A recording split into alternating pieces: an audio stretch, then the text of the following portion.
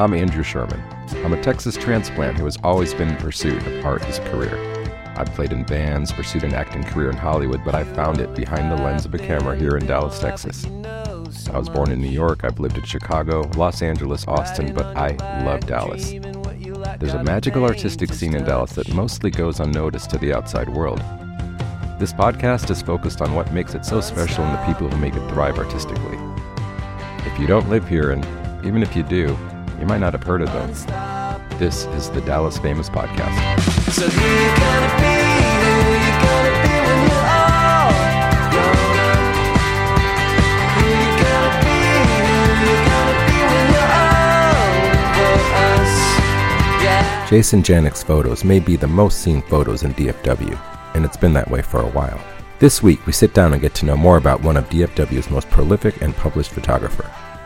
You may not even realize how many of Jason Janik's photos you're looking at. He shot for the Dallas Morning News for years. He also shoots more clients than I can list here, but the highlights are Spin, Rolling Stone, New York Times, and many local publications as well. We talk about Jason's love for shooting live music, his side hustles, quote unquote, and his new podcast, NTXMF, which also airs right here on Deep Elm Radio. It's a good one, so enjoy my chat with Jason Janik. We're here with Jason Janik, photographer extraordinaire. He's everywhere. My perception of you is that you might be the most viewed photographer in town because you're doing stuff every day at Morning News, sometimes at D Magazine. I mean, it just seems like there's always a photo of yours coming out somewhere. Yeah, we could discuss that for sure, because I mean, it boils down to content is king. Yeah. And the more content you have, the more eyes are seeing it. That's for sure. But I'm glad to be here in this creaky chair. I don't know. Don't know if you can pick that up. No, I just hope it doesn't break, because those are definitely hand-me-downs. But I like the new place. I saw you were in Oak Cliff. No, it was Junius Heights. Junius Heights. Yeah. I almost said Junius Heights, but I was like, no, maybe it was Oak Cliff. Yeah, I loved that location, but it was a duplex, and it really wasn't built as a duplex, so it felt like I was living in an apartment. So this is the first house that I live in. I dated in high school. I dated a girl in Richardson.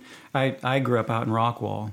Okay. And but I mean, high school I was coming here, as much as I could every week, and so I got to know Richardson pretty well, and it's a pretty cool little spot. Yeah. So no, and then you got people who are bringing stuff in, trying to make it I'd say third leg, but I mean you got to include Denton too. So the kind of fourth leg in the tripod of coolness. Right. You've got the Deep Ellum and Lower Greenville area.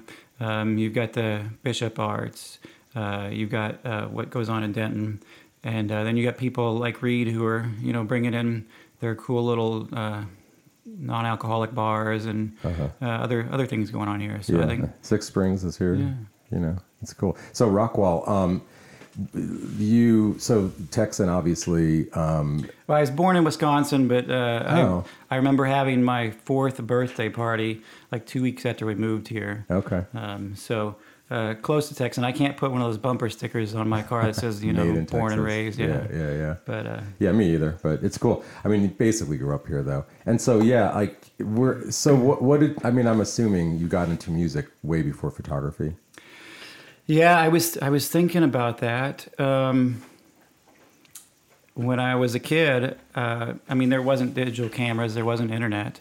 And I had a disc camera that my dad gave me, and then eventually he got me a Canon SLR. And my aunt was always super cool. Whenever we'd see her or she'd come to visit, she had a Polaroid, and she'd give me like half a dozen packs of film, and I blow right through it. Mm. I always enjoyed photography, but I never at that time knew that it was like a career that could be had. Mm. When I was a kid up through high school, I was known as the kid who drew comics and made jokes and stuff, and I didn't, at the same time, I didn't know that like stand-up comedy, I didn't know the route to take for that. But I was kind of the stand-up comic of my grade. And I knew that drawing I knew how that would work. You know, you draw and then you sell it. So I always assumed I was to become like a comic book artist or something like that. And that's when I started going to. I started out at Richland College here locally. It's called something else now, but you know, just This Richmond's still is there, it? I think, yeah. It's still there. I just, you know, they changed it so many times. I can't remember if it's the Richland camp. Oh, yeah, I think it's like Dallas College Richland campus. That's or whatever. probably what it is. Yeah. But anyway, so I go out there and I take some art classes. And one of the art classes that I wanted to take was already full, so I wound up taking a photography class. And during the photography class, I kind of excelled. One day, somebody from the school paper came in and was like, "Hey, we're looking for people." So I went, started at the school paper, worked my way up to editor-in-chief. And that's about the time that I realized that, you know, you could actually make a living in photography.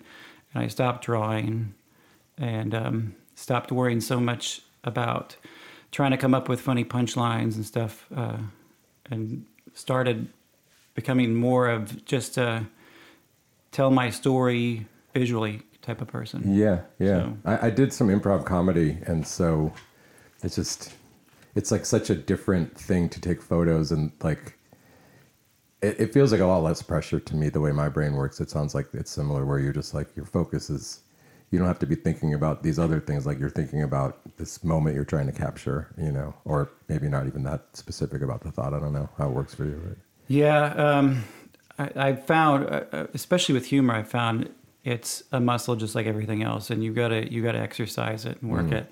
And it's been so long since I've, you know, had to write out a comic, so I don't have that ability anymore. Yeah. You know, it would be pretty weak if I tried it today. Oh, I wouldn't get up and do improv right now. But it's the same way with photography. You know, as a freelancer, the ups and downs. You can go from usually about Christmas to February. The work is just so non-existent, and then work kicks back in, and it's like skipping the gym for a month, and you're like, oh, this is tougher than I remember. Yeah. And then you get back into it, and you're good to go again. Yeah. So- So I mean, I guess your first published photos would be in the school paper, but after that, like how was your first photo work? How did that look? Well, so I was at the school paper, and Mark Hancock from the Richardson City paper, he came in one day and asked, you know, hey, we've got some extra work that I can't handle everything. Plus, we need somebody who knows, you know, Photoshop and can kind of prep pictures for publication. Who do you recommend? And they recommended me. So I was working at the school paper. I also started writing reviews and taking photos for Harder Beat magazine, which was a monthly publication that they focused mostly on all the heavy stuff, and it was here in North Texas based, and they wanted some to kind of round it out. So they knew that I liked, you know, more of the pop and the alt country and all the stuff they didn't write about. So I started doing stuff for them, and then I added the Richardson paper, doing stuff for them, and at the end of '99, the Richardson paper and all the other satellite city papers that were owned by Belo, their Dallas Morning News, they said, you know, hey, let's shut down all these papers and turn all this into like sections of our big paper. So the Metro section in Richardson would be kind of Richardson focused, but it wouldn't be its own paper. Right. And so everyone who was on staff automatically got into the Dallas Morning News, but I was just some, you know, college kid who was helping part time, and I was like, well, what's going to happen to me? And Mark was like, well, I'll put in a good word for you. Why don't you come in, and we'll see if they can get you on as a freelancer. So I go in and meet with an editor. He looks at my stuff and he's like, well, you know, this is good. I can see that you got room to grow, but I like what I see. My book even then was very performance and music driven. I've never been like a breaking news hardcore, win a Pulitzer by dodging bullets type of guy. Well, you say that, but I mean, we can talk about that too, because it was interesting getting the pictures of that fair shooting aftermath, because I was there to get goofy, sarcastic, fun pictures for D Magazine. And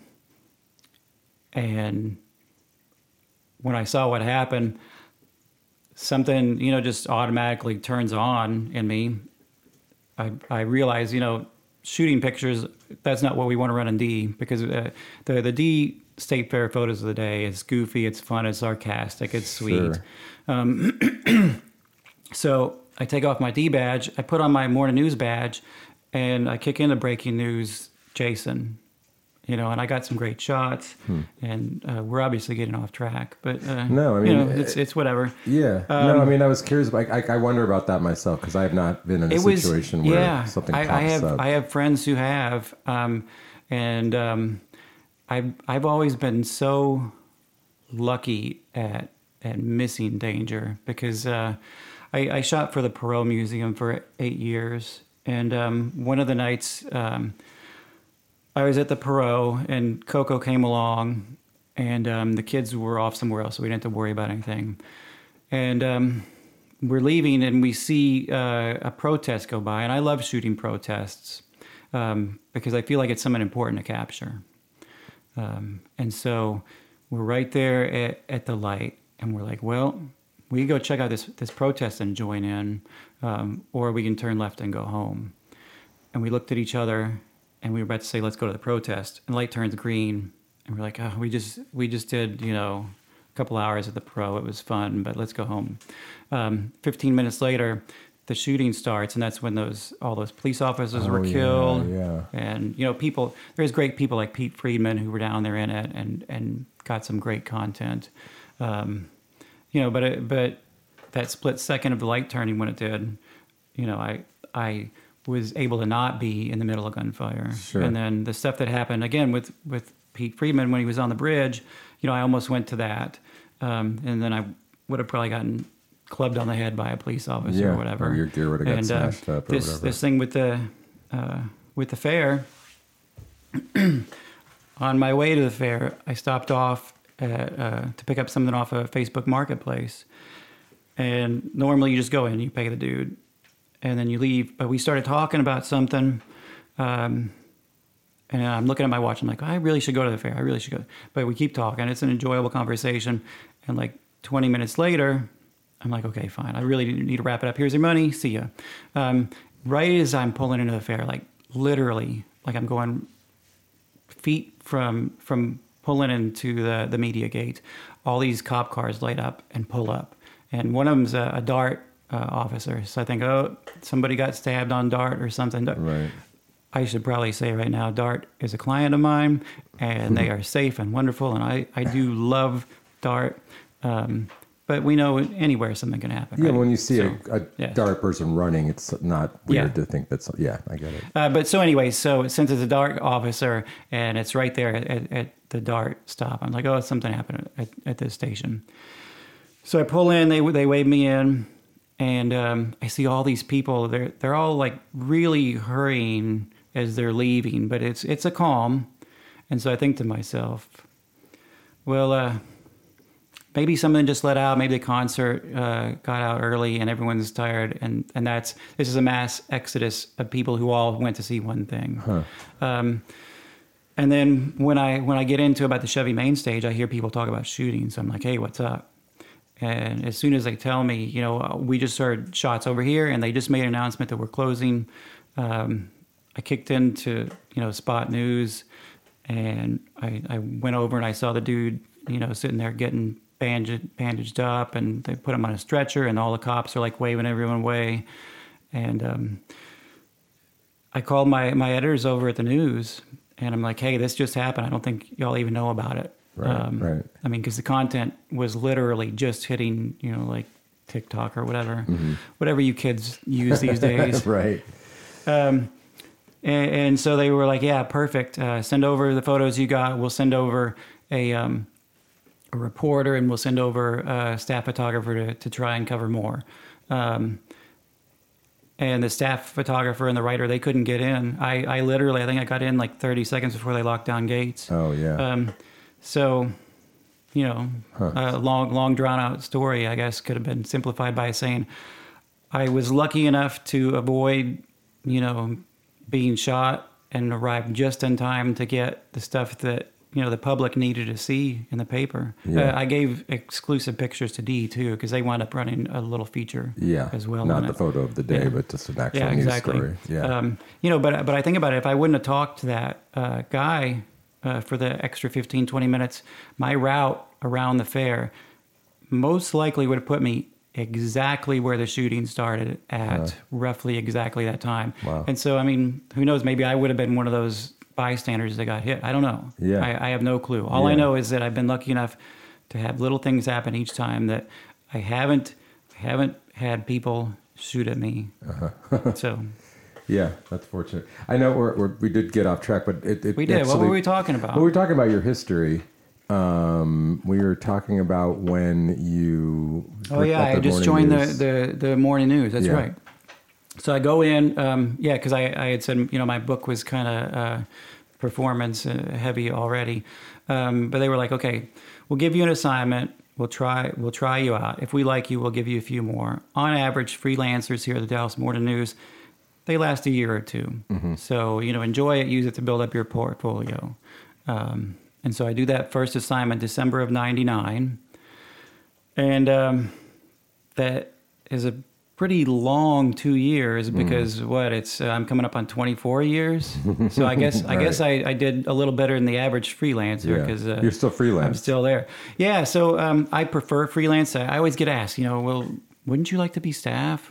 I was on staff at the Morning News for a few months when Katrina happened, and that wasn't necessarily about my ability. It was more about finances. They had so many staffers down in Houston, so our assignments like quadrupled. And to pay freelance per assignment is really expensive. So I make more than a staffer does per assignment. Right. But the balance is there's not as many assignments, you know. So if they're giving you just a ton of assignments, it makes more sense for them to bring you on as staff. Sure.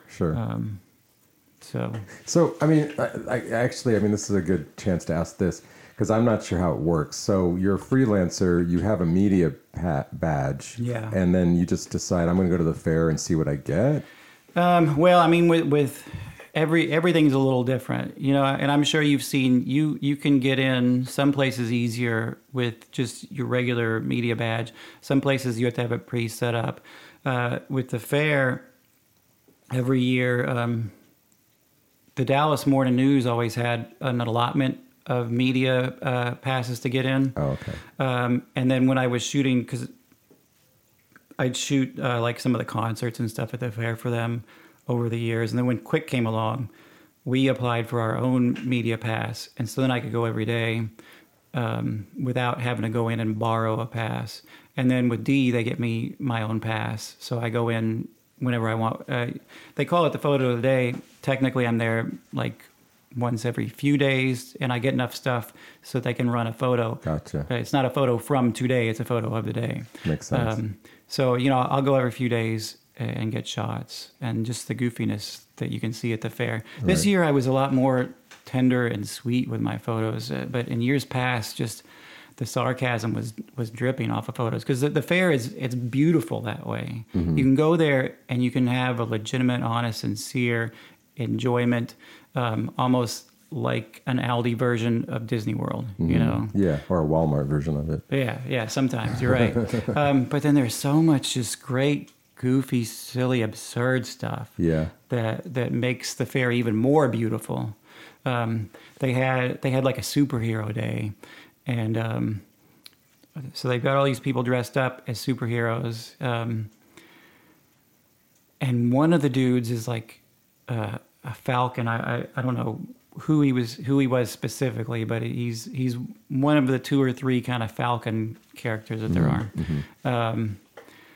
but he's so like obese, and he's got a hole right in the middle of his uniform on his stomach, and it just the photo and him just standing there looking so unsuperhero-ish, but he's supposed to be here entertaining these kids.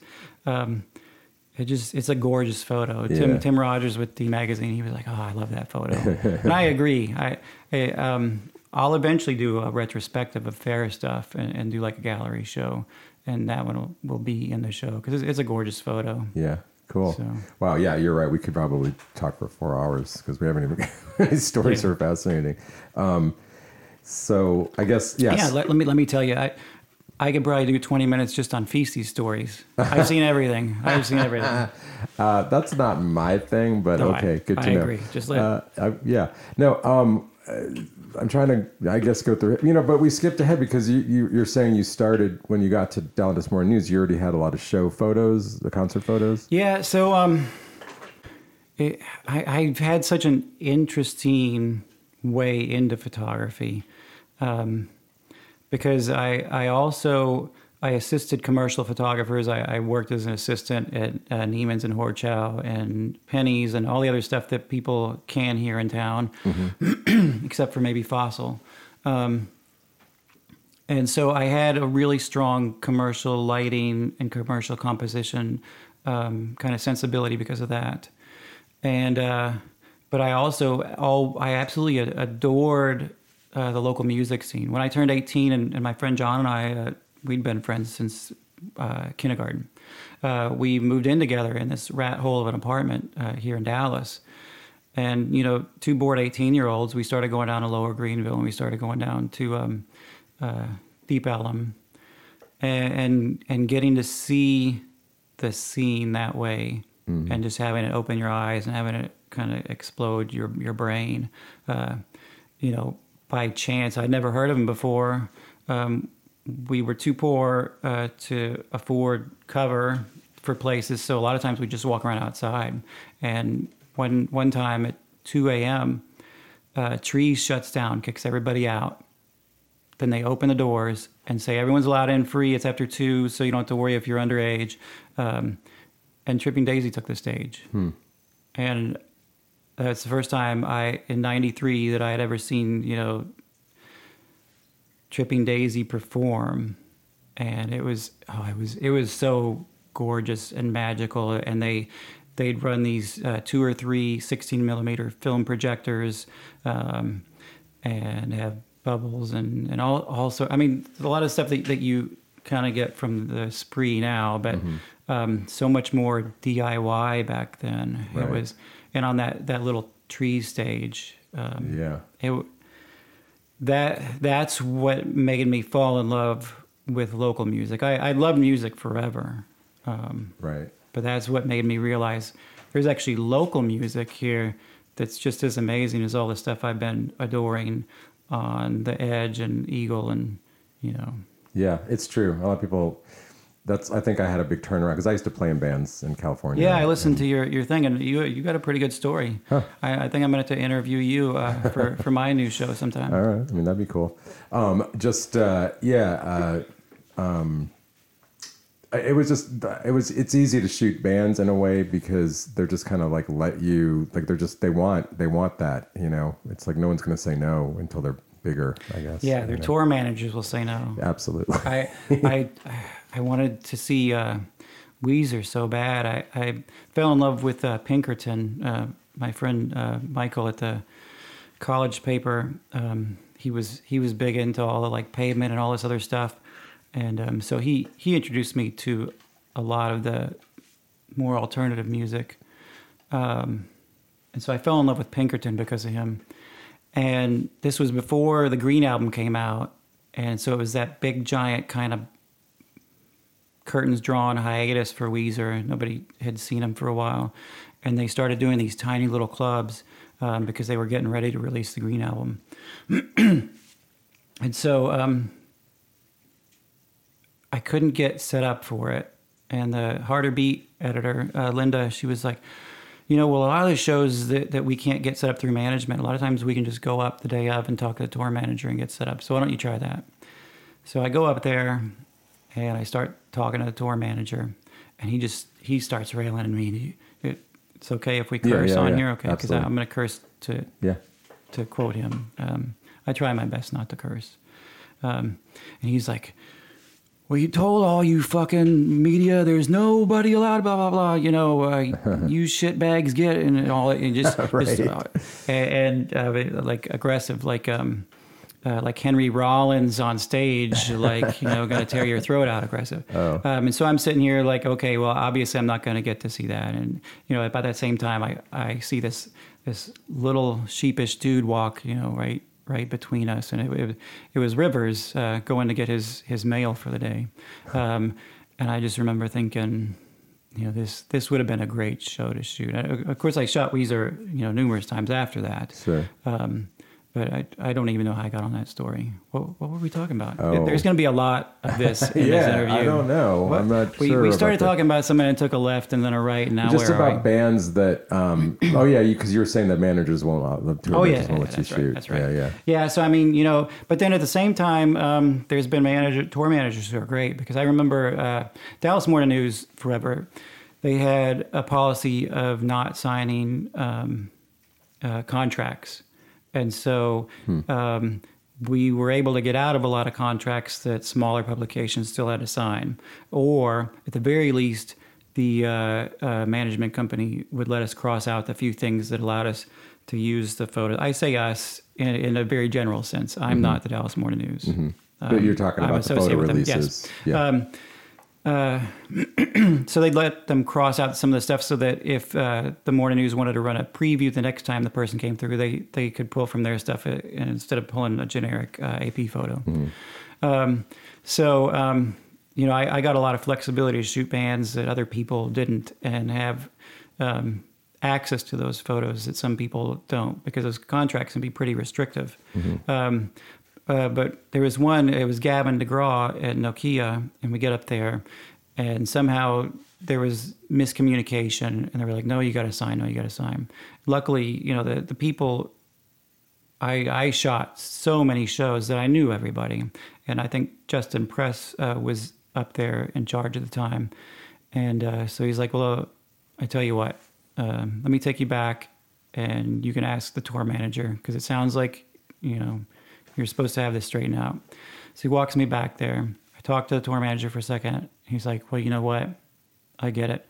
We'll go ahead and let you shoot this show without the contract. So some tour managers are really cool. Sure. And they understand. You know what I mean? Who wouldn't want their artists to be, you know, in the next issue of the Dallas Morning News? It's a huge paper. Yeah. Right? Yeah. But some of them don't care. Yeah. I mean, that's the best thing about the Observer for me, is there's sometimes where, like, Sting, I got approved within like minutes, because I think they're like, whoever's shooting for the Observer is approved, you know? Yeah. And like, so there's certain things that you just don't get a yes unless you're with. Well, and the cool thing about that too is these days, I forget who I was listening to, but they were talking about how the media landscape has changed and how there's so many less people covering stuff now.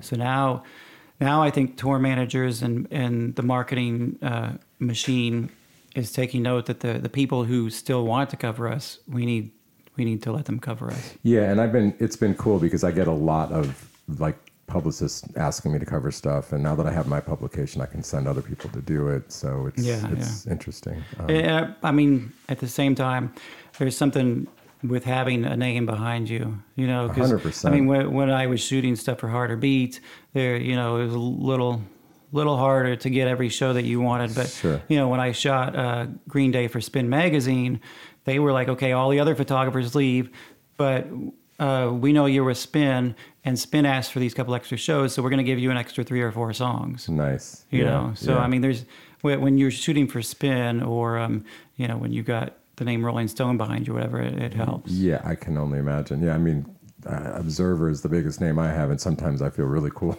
that I'm like, who are you shooting for? I'm like, Observer, like, but the Observer is cool. So after Quick went away in 2011, I had a lot of interest, and so the guide section of Dallas Morning News, they were like, well, we want to do kind of what Quick was doing, so let's work with you for some covers.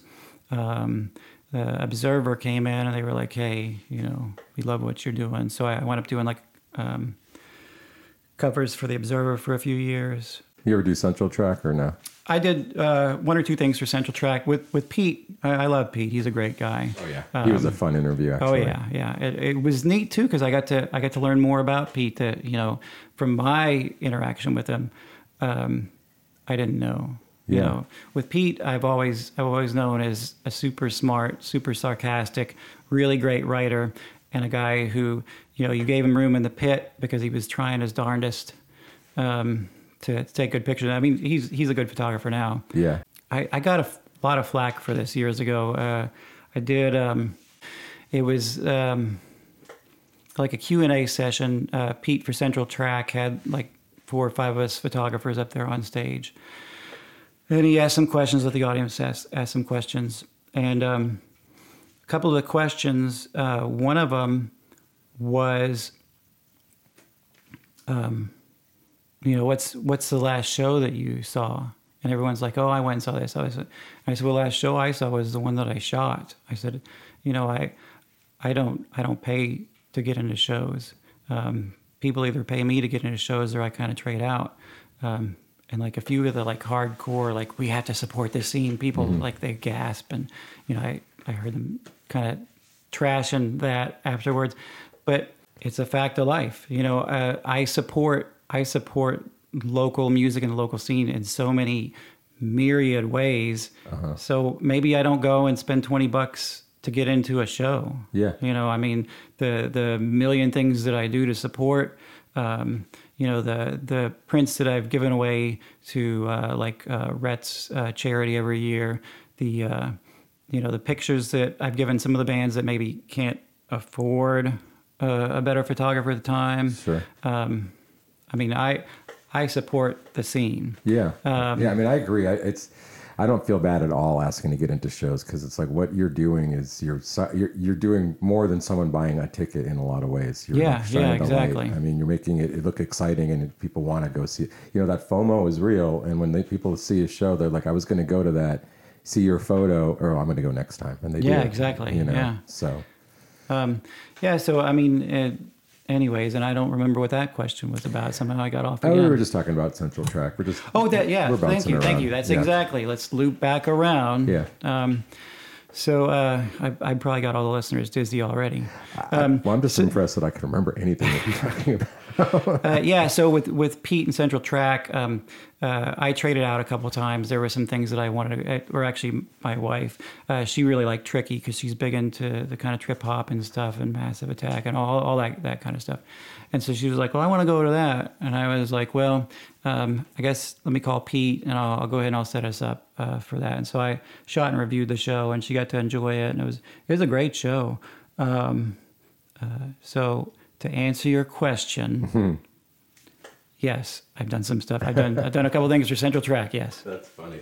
Here's a hard one, or maybe it's not, but I would think it would be a hard one. Do you have like a show that stands out that you shot either because it was amazing or because it was awful or both? I don't know. Oh. All right. So I mean, I've done this for so long. You got to figure the first bands that I shot, because I remember when I was a teenager going with my dad. We were big into cars, and he was in the classic Chevy club and had a '55 Chevy. And I mean, my 3 loves, give or take, are photography, music, and cars. Or I guess maybe 4 because you can add in cookies/donuts. But yeah. So my first concert I remember seeing was like a K-Love event that they had a lot of classic cars at too. So we were there, and I think one of the Monkees was performing. And I was like, oh, that's interesting to see, all this stuff that I listened to on the radio and on cassettes, is there actually live in the flesh. Yeah. And I may have even taken like my disc camera or whatever and taken like one photo. I don't know. It's lost to history. See, I've already lost what we were talking about. You were going. There was one of the Monkees played at this show with your dad. How did we get on this? Oh, like your most. Oh yes, most. Yes, thank you. Yeah. So when I first discovered Tripping Daisy, which that show in '93 at 2 a.m. will never leave my mind. Yeah. I mean, that's what sparked me wanting to see all this live stuff. And so there was where the Single White is now. It used to be called the Winedale Tavern. My friend John and I would go there every week, and we'd see people like Josh Allen and the Carsons and these these little bands in this tight little packed space perform. And I started to fall in love with that. And then going to Clearview and seeing people like Super Drag come through town. I love Super Drag. Oh yeah, I love them Big too. fan of them. I got some interesting stories about them too, but we'll save that for another day. And then like Chomsky would play there, and God, just I saw so many shows at Clearview. But so I started just seeing all these shows, and all of them, seeing Tripping Daisy play Christmas night, and just the chill in the air before and after, and Tripping Daisy is always going to be my biggest thing. Okay. I've got this dumb little phrase, my soul animal. It's a cross between soul brother and spirit animal. And the stuff that happened on stage with Tripping Daisy, I felt that soul brother connection, and seeing the magic and the sparkle just shooting off of everything. I mean, that was my spirit animal. Wow. So like Tripping Daisy is my soul animal. But anyways, so I shot. I got to shoot Willie Nelson numerous times and getting to meet him backstage, and got to shoot the White Stripes. Their album had just hit that they became famous from, but it was just building that momentum. So it was a few months before they just absolutely exploded. So they played Trees, and being there for that show was really magical because Jack really wanted it. You could see he was absolutely in love with what was happening there, the back and forth between him and the audience. Wow, that would have been cool. And getting to be the only photographer at the Meyerson to shoot Yo-Yo Ma, getting to shoot Pantera. They played the Fair Park Coliseum in like 2001. And the news, they'd send me to a lot of shows and a lot of performances, a lot of operas, because they knew that's what I loved. And from a news aspect, that's kind of low on the totem pole. Sure, a lot of those guys, they went to Iraq, they went to the Olympics, and unless it's a band that they were absolutely in love with, it's not something they're concerned about. You're not going to get a Pulitzer by shooting NSYNC. I shot NSYNC and it was fun, but I don't have a Pulitzer from it. Right. So that's a tragedy, but yeah. Yeah. So I get Pantera, and I get there, and the place. I mean, that Coliseum it's a decent sized Coliseum. It's got a full like rodeo size court and layers of seats, and that place is full, like so full, like when you open one of those cans and all the springy worms shoot out, the snakes. That's how full this place was.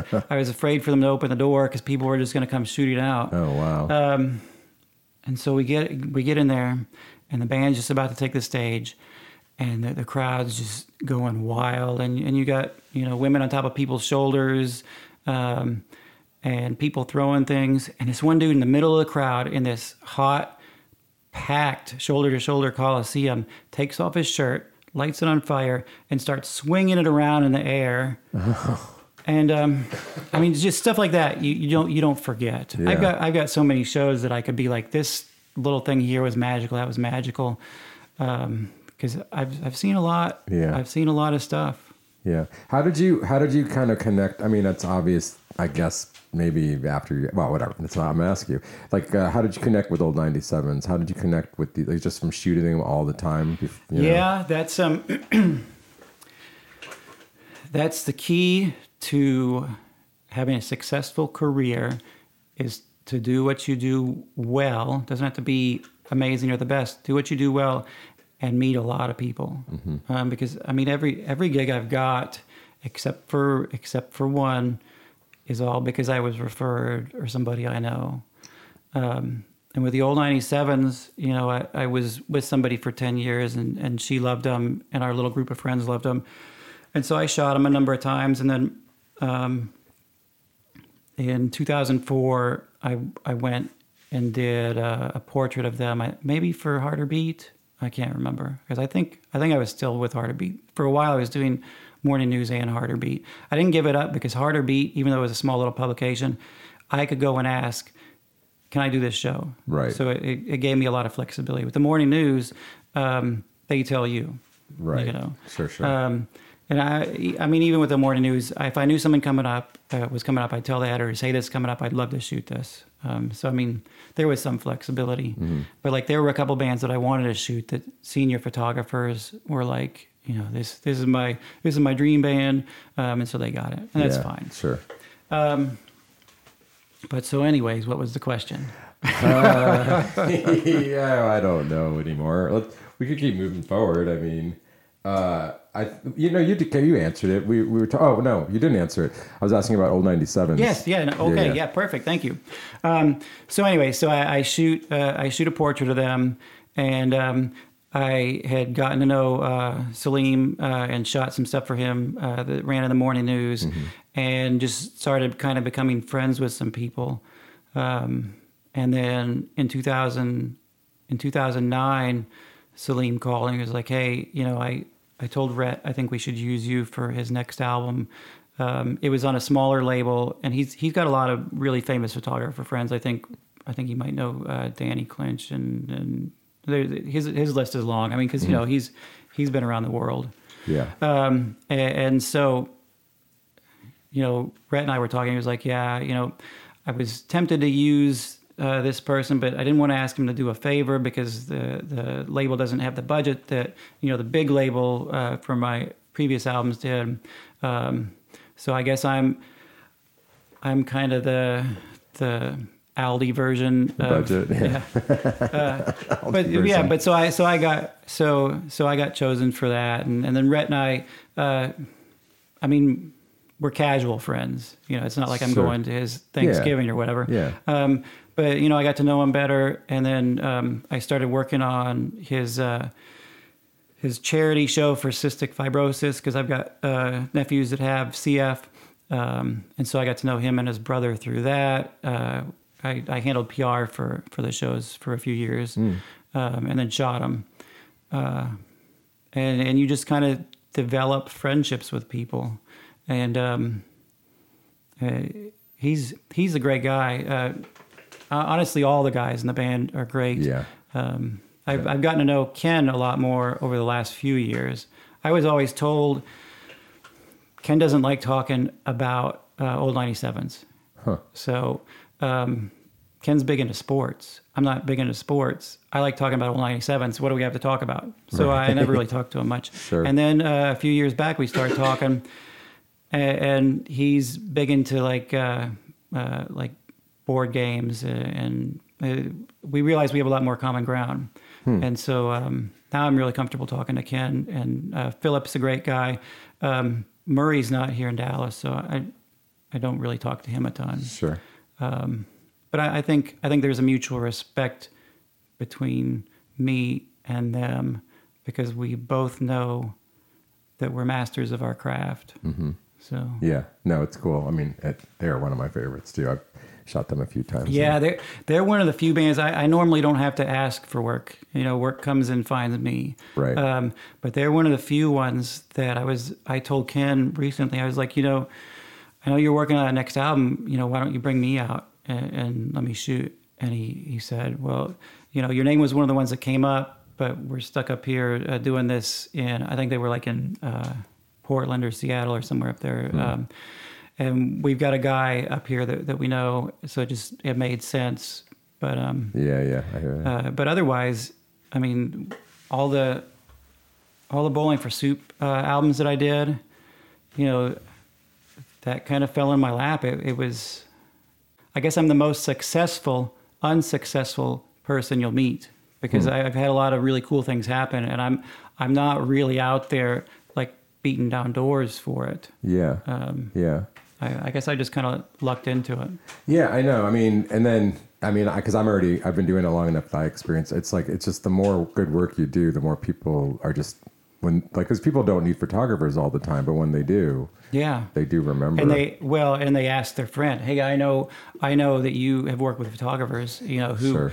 who do you recommend?" And then because you've had that rapport built up and they respect what you do, you get, you know, recommended. I've got a Facebook friend that recommended me to do corporate headshots for a company. I go in, go out. It took me, you know, half an hour to set up and break down, half an hour to shoot. So I'm there for an hour. I bill them $1,500.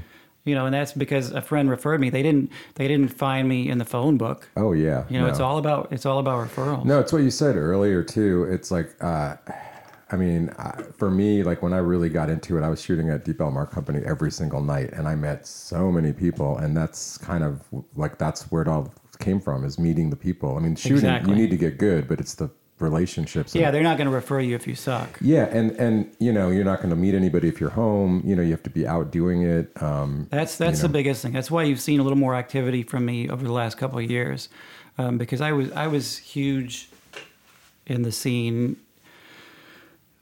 I mean, my name started to get noticed. So I started. I guess we can backtrack. I started shooting the scene in the mid 90s. I told you about through college and this and that. But I also, this was back before smartphones and when the internet was really trying to figure out what the internet was. And there was no content on the internet. And there was me and like a couple other people here in Dallas who were covering stuff and putting it on the internet. I had just some GeoCities page, but you know, it was filled with stuff from all these local bands. And yeah, you have so much out on the internet right now. I mean, like I think I found one of your old, maybe it's a newer website that has been or older website, but it had like archives from 2009 and like just countless archives of photos. Yeah, I don't keep up with my website. My current one that I started to build is like half done. It's been sitting like that for over a year because I don't have to sell myself. Yeah, exactly. So I mean, whatever is out there, the hodgepodge is out there. I mean, yeah, you can find all sorts of crazy stuff.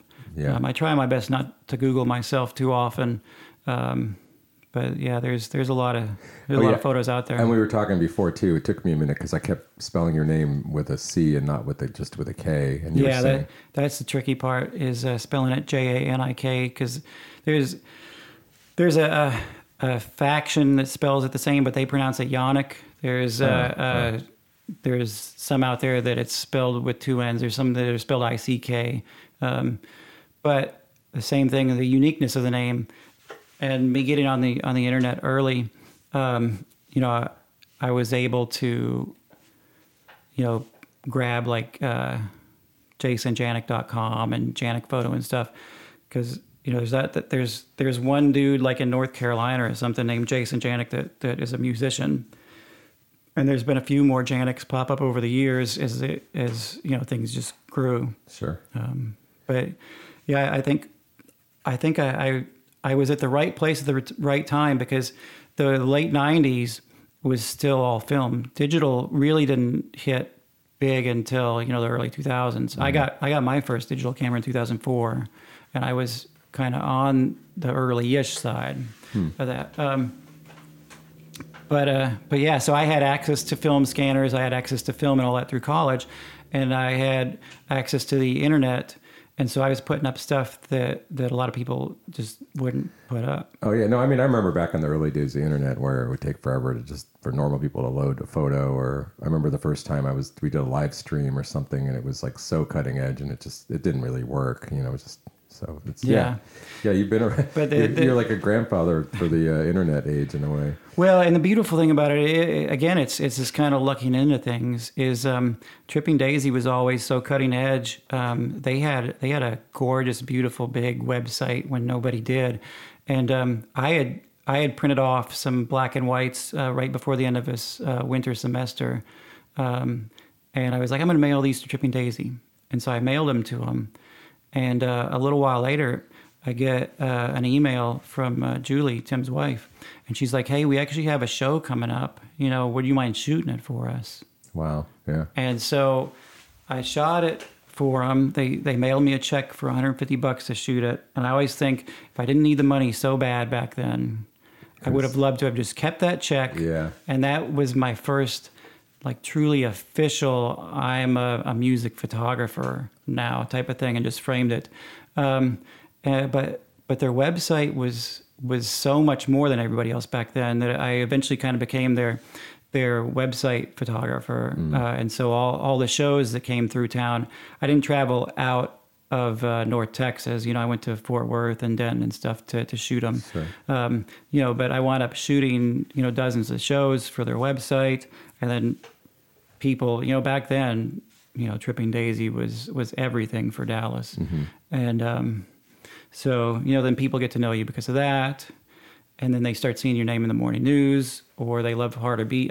It's funny because as small as Harder Beat was, I'd be walking in some random place, and we had our little pictures in there, and people would come up to me and they'd be like, "Oh, you're Jason. I pick up the thing every month," and it's so weird. And then by the time Quick came around, and my name was on everything, and I had shot Bowling for Soup covers.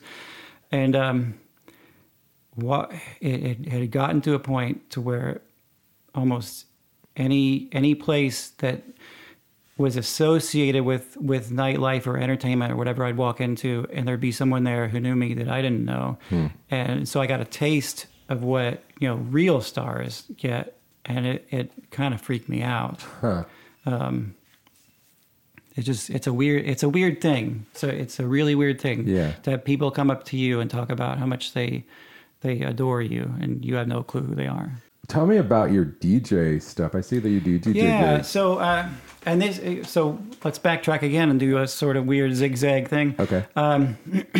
So years ago when I did that Central Track thing, and we had all the photographers up on stage, and Pete was asking some amazing questions. And one of the questions he asked, he says, well, what do you do for your day job? And everyone starts listing off whatever. And he gets to me, and I just kind of shrug my shoulders. I like, what? This is my day job. Mm-hmm. And it surprised me because, I've been around all the morning news photographers who, that's their day job. And I've been around all the commercial photographers from when I used to do that, and that was their job. And so, that's when it really hit me. All these people that I love and adore, like you should interview Joel Winburn at some point, because he was the house photographer at Starplex and this and that for years. Eventually things change, and sure. But he's got some great stories. But anyway, so these people like Joel are sitting next to me, and all my experiences with him are all this job. And you don't stop to think, oh, well, all these people, and like Mike Brooks and everyone that was up on stage with me, oh, they do other things besides photography. But photography has been my main thing since like '98. But I've got some, I guess you could call them side hustles. I'd hate to call them that, because a side hustle, doesn't that kind of infer that you actually make money off of it? It does. People know me because I've got a little antique mall booth devoted to music and records and CDs and cassettes and promo posters and all that over in Plano. By the time the feds get their cut and all that, I might make like $100 a month off of it. Mm-hmm. And it's a lot of work to go out and find all that stuff. Sure. And then a lot of people know me because I've got a hobby of rebuilding vintage audio. Oh. And so, I've a lot of the people in the scene, I've sold them their vintage gear or fixed it. But again, I can't say that I really made a ton of money off it. You can ask Chad Stockslinger, for example. I sold him a receiver, and then I sold him some speakers, but I let him take like a year to pay me for the speakers. And then I gave him a turntable. And then when the receiver went bad and needed to get repaired, it was beyond my ability, so I paid a friend $165 to repair it. And that was 2 years ago. And every year I'm like, at some point, Chad, if you want to pay me that $165, that's fine. But right. I'm sure if I added it up, all the gear that I've sold, I've probably lost money more than make money. Yeah. And then on the side, DJ. But And that could be a whole nother offshoot story about how all the DJs that I've shot want to be photographers, and it seems like all the photographers want to be DJs. But I figured, I've got all this music. I've got, I built up some pretty good gear from bartering and trading and buying all this vintage gear. So I figured I'd get into it and try it. And I book a few gigs here and there. It's a lot of fun. I used to do something at Twilight every once in a while. And funny thing is, the thing that stuck best in Deep Ellum was when I did a vintage jazz night, because that just wasn't down there. Right. And I'd get people come up to me and give me a fist bump and like, oh, I like that song or whatever. But then when I did the vintage jazz night, everyone was like, oh, we got to do this more. But then COVID hit, and so I stopped doing Twilight. Sure. Book a few little private gigs here and there. It's like a side thing. Yeah. And by the time that I bought new because I do all vinyl with some CDs, I don't do a computer. Oh, okay. So that's my thing, because I want it to be fun for me. Right. And it's much more challenging that way. But by the time that I bought, more records and all this, it's probably a break-even thing. Gotcha. And your new podcast is premiering tomorrow on Deep Elm Radio? Yeah, tomorrow or probably weeks ago. Weeks ago by the time we hear this. Today, this rainy day, it's premiering today at 7. Oh, today, So yes. for y'all who missed it, I'll eventually, when I get a few enough of them together, I'll probably offer it out there in true streaming podcast form. Mm-hmm. But right now, I've started NTXMF, North Texas Music Fanatics, for Deep Ellum Radio. Yeah, I did want to talk to you. Something I've noticed, because I follow you, I see your stuff a lot on Facebook especially. I like how you kind of always tell your story about that moment that you took the photo. I think that's cool, because it's like I don't really do that as much, and it's just I'm like, oh, that's Yeah, I curate my stuff for different platforms, and Facebook is friends. I've got some people who are very distant, casual friends, but I'm not going to friend random strangers on there. So the way that I tell my stories on Facebook are a little more behind the scenes. The stuff that I put up on Instagram is a little more polished, but trying my best to say, here's an inside track. And then I used to do a blog when I cared about my website, and that would be very involved.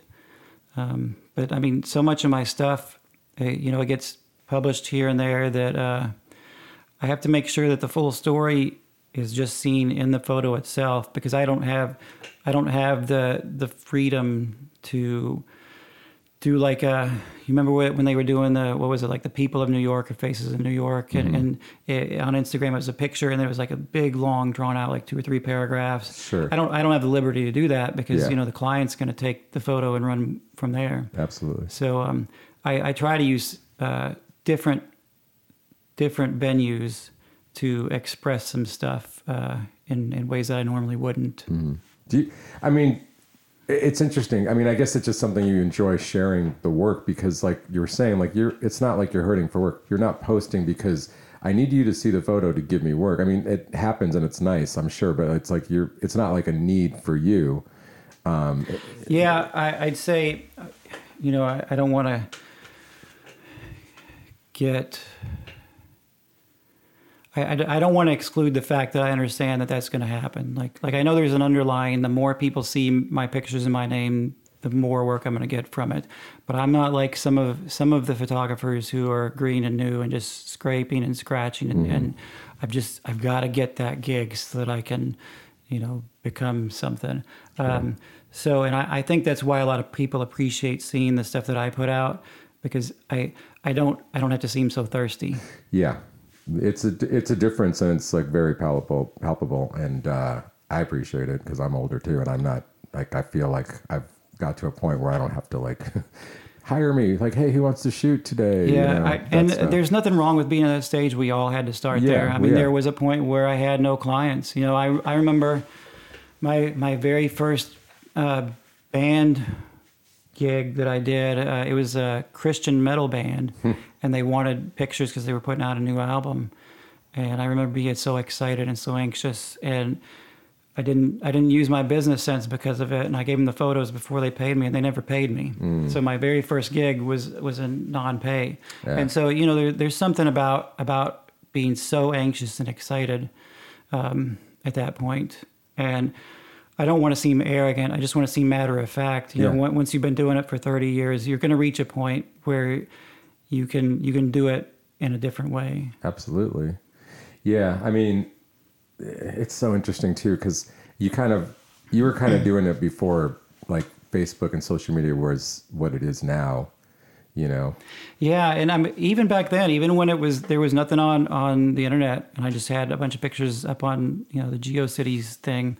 I think I called it Dallas Music, blah, blah, crap. I don't know. Right.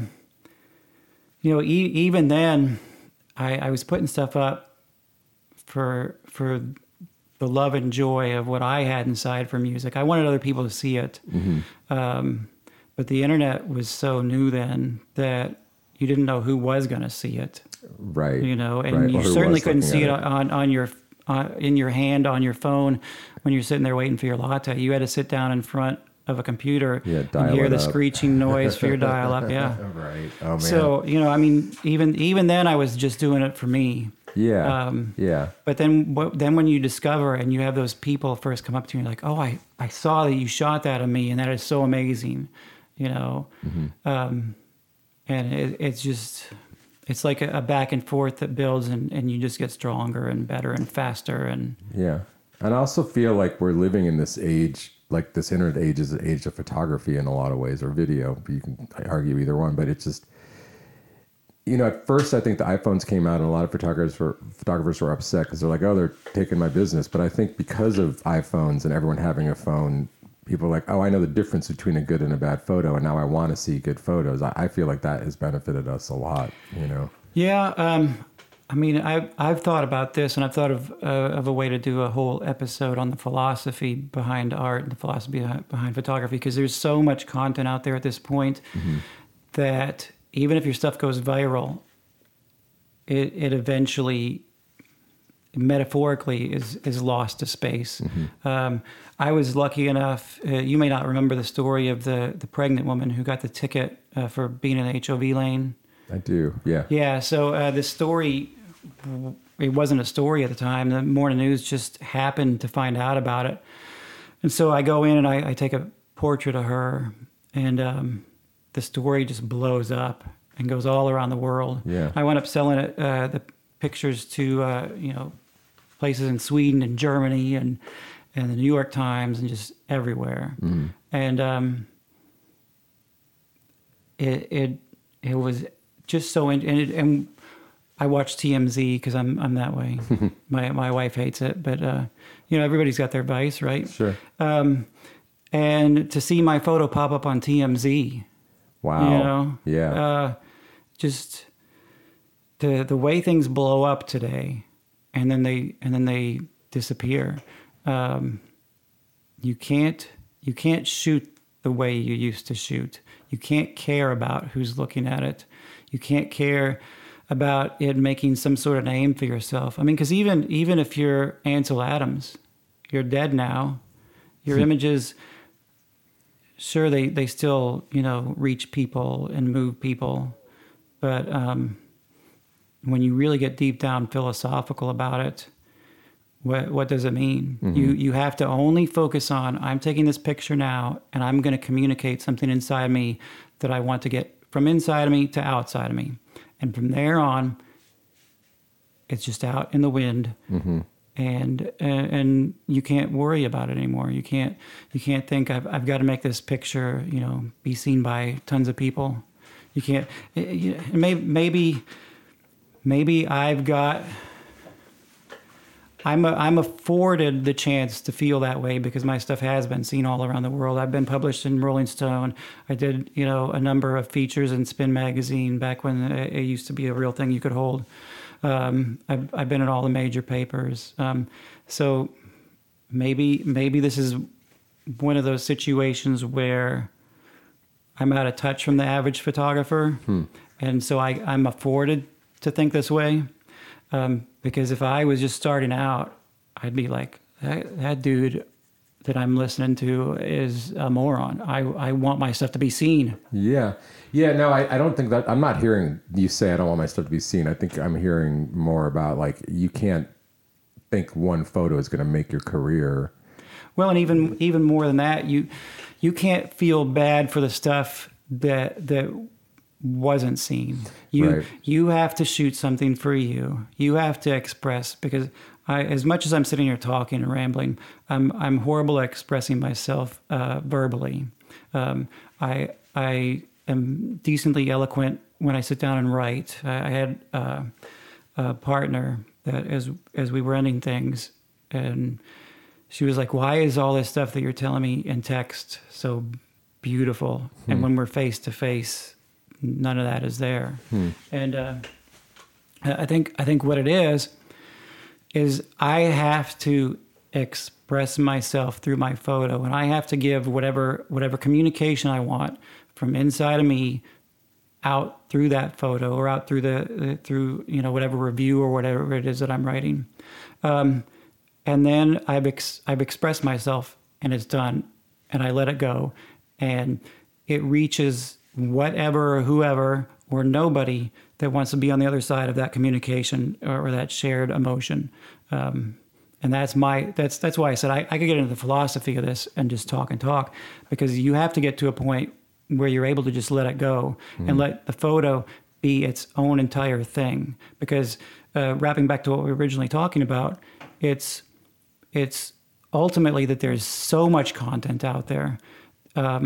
It's a tidal wave that will absolutely smash and destroy you, that you can't worry about trying to be a little boat or a little surfboard trying to get to the top of that wave. You just have to do what you do and let it go. Yeah. Yeah. Well, so this gives me maybe the last question of this interview is what's left as a photographer for you? What do you want to accomplish that you haven't yet? Well, I think as a photographer, like I said, it's about communicating, and I'm going to want to communicate and share until I cannot communicate and share. And I have 10 or 20 years worth of wonderful, fair photos. I'll put together a gallery show at some point. I've got a project that I'm trying to keep under wraps until I get it going, but it'll be for 2024 that I shoot it, and it will come out in 2025. Now that my kids are old enough,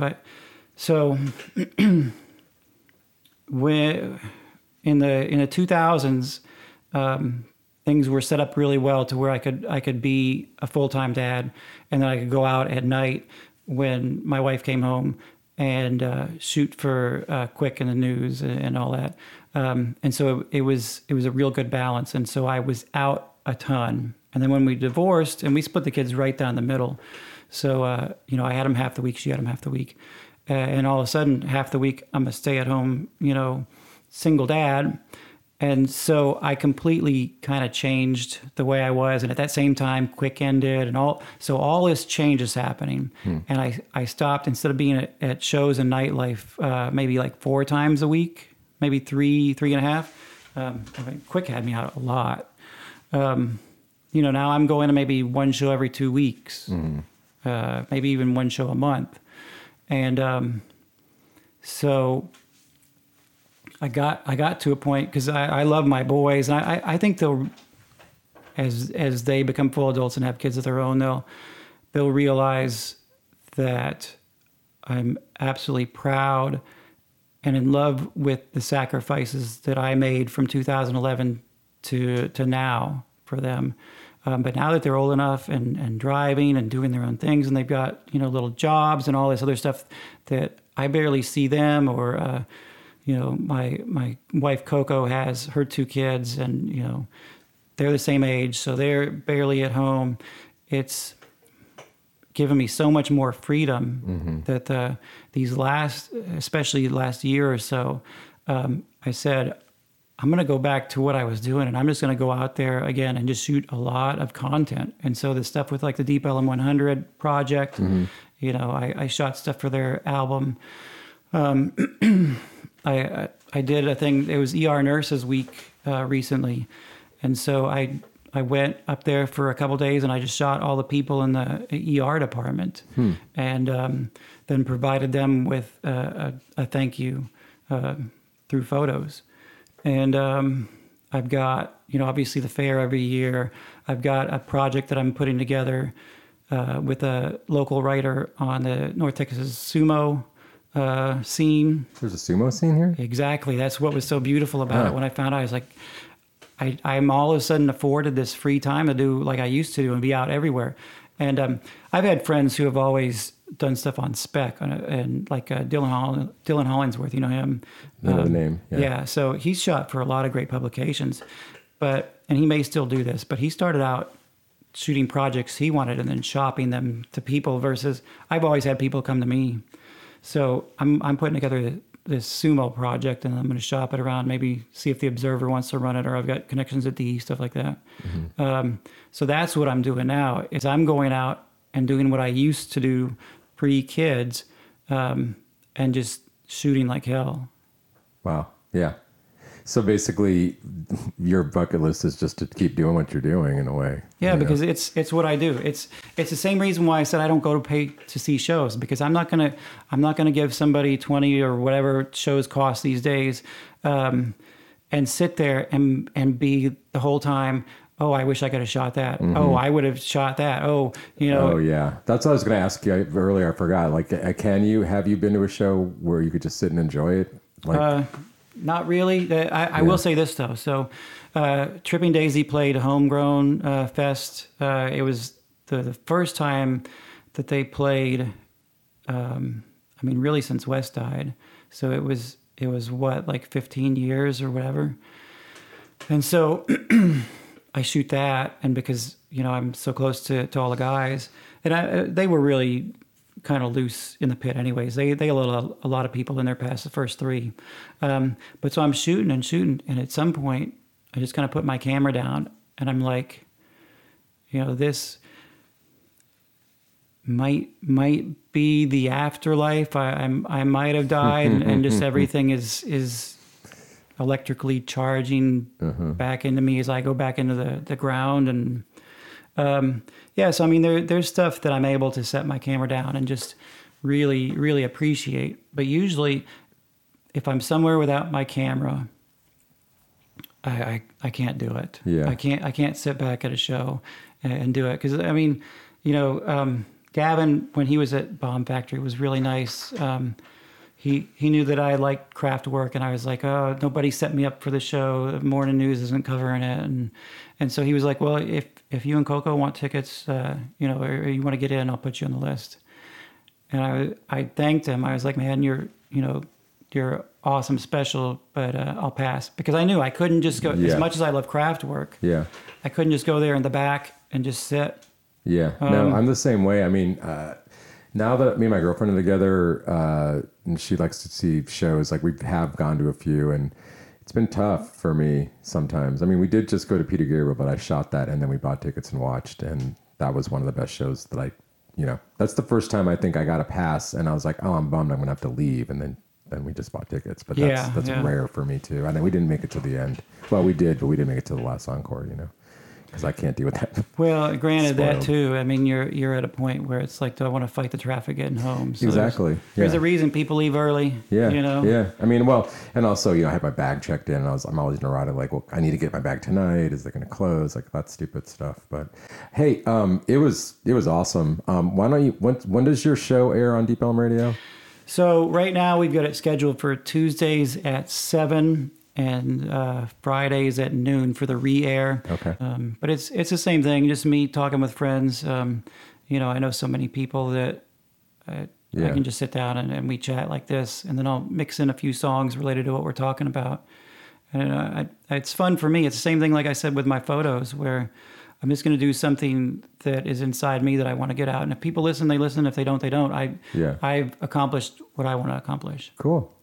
Jason, thanks again. We'll keep an ear out for your show, and obviously your photos are everywhere, so we'll be seeing them everywhere we go. So sounds like fun. All right, thanks. I'd really like to thank Jason Janik for being my guest. You can check out his podcast. You can check out his photos. His last name is spelled with a K, Janik, so That helps when you're looking for him. Theme song, Unstoppable by Salim Nuralla. Thank you for listening. Please like, subscribe, follow, all the good stuff, and share it with your friends. We'll see you next time.